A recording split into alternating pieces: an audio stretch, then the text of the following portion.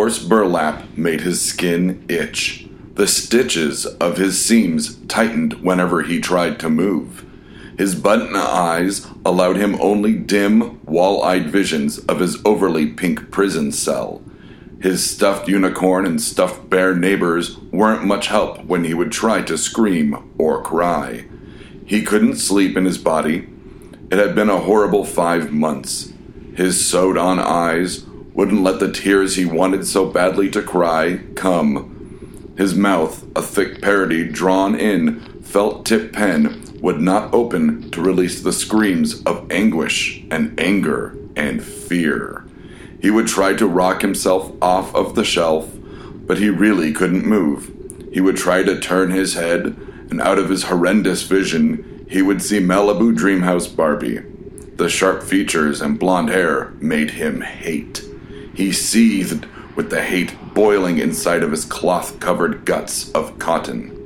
His heart burned with cold vengeance for Megan Hendelman. She had put him here, and she had long since forgotten him up there. She used to taunt him and yell at him for never liking her and never asking her to homecoming. She would get out the dress she bought and admonish him for the relationship they never had and never would if he didn't smarten up. It was hard for him to smarten up with a head full of fluff. It had been a month since she stopped talking to him. He knew she had forgotten him when she left the room one night and forgot to cover up that weird circle on the floor with her One Direction rug.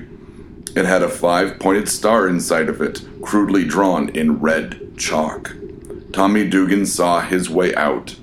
Now, he just had to get there on soft little legs without knees that didn't work very well.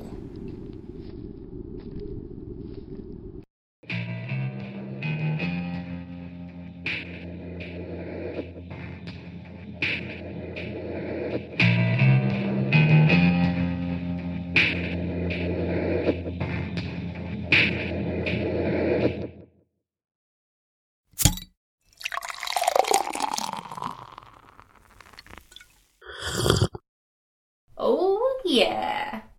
This has been a Blood Alcohol Content Network production. For more information, visit www.bacnpodcast.com. Your home for Almost Bacon and Banjo!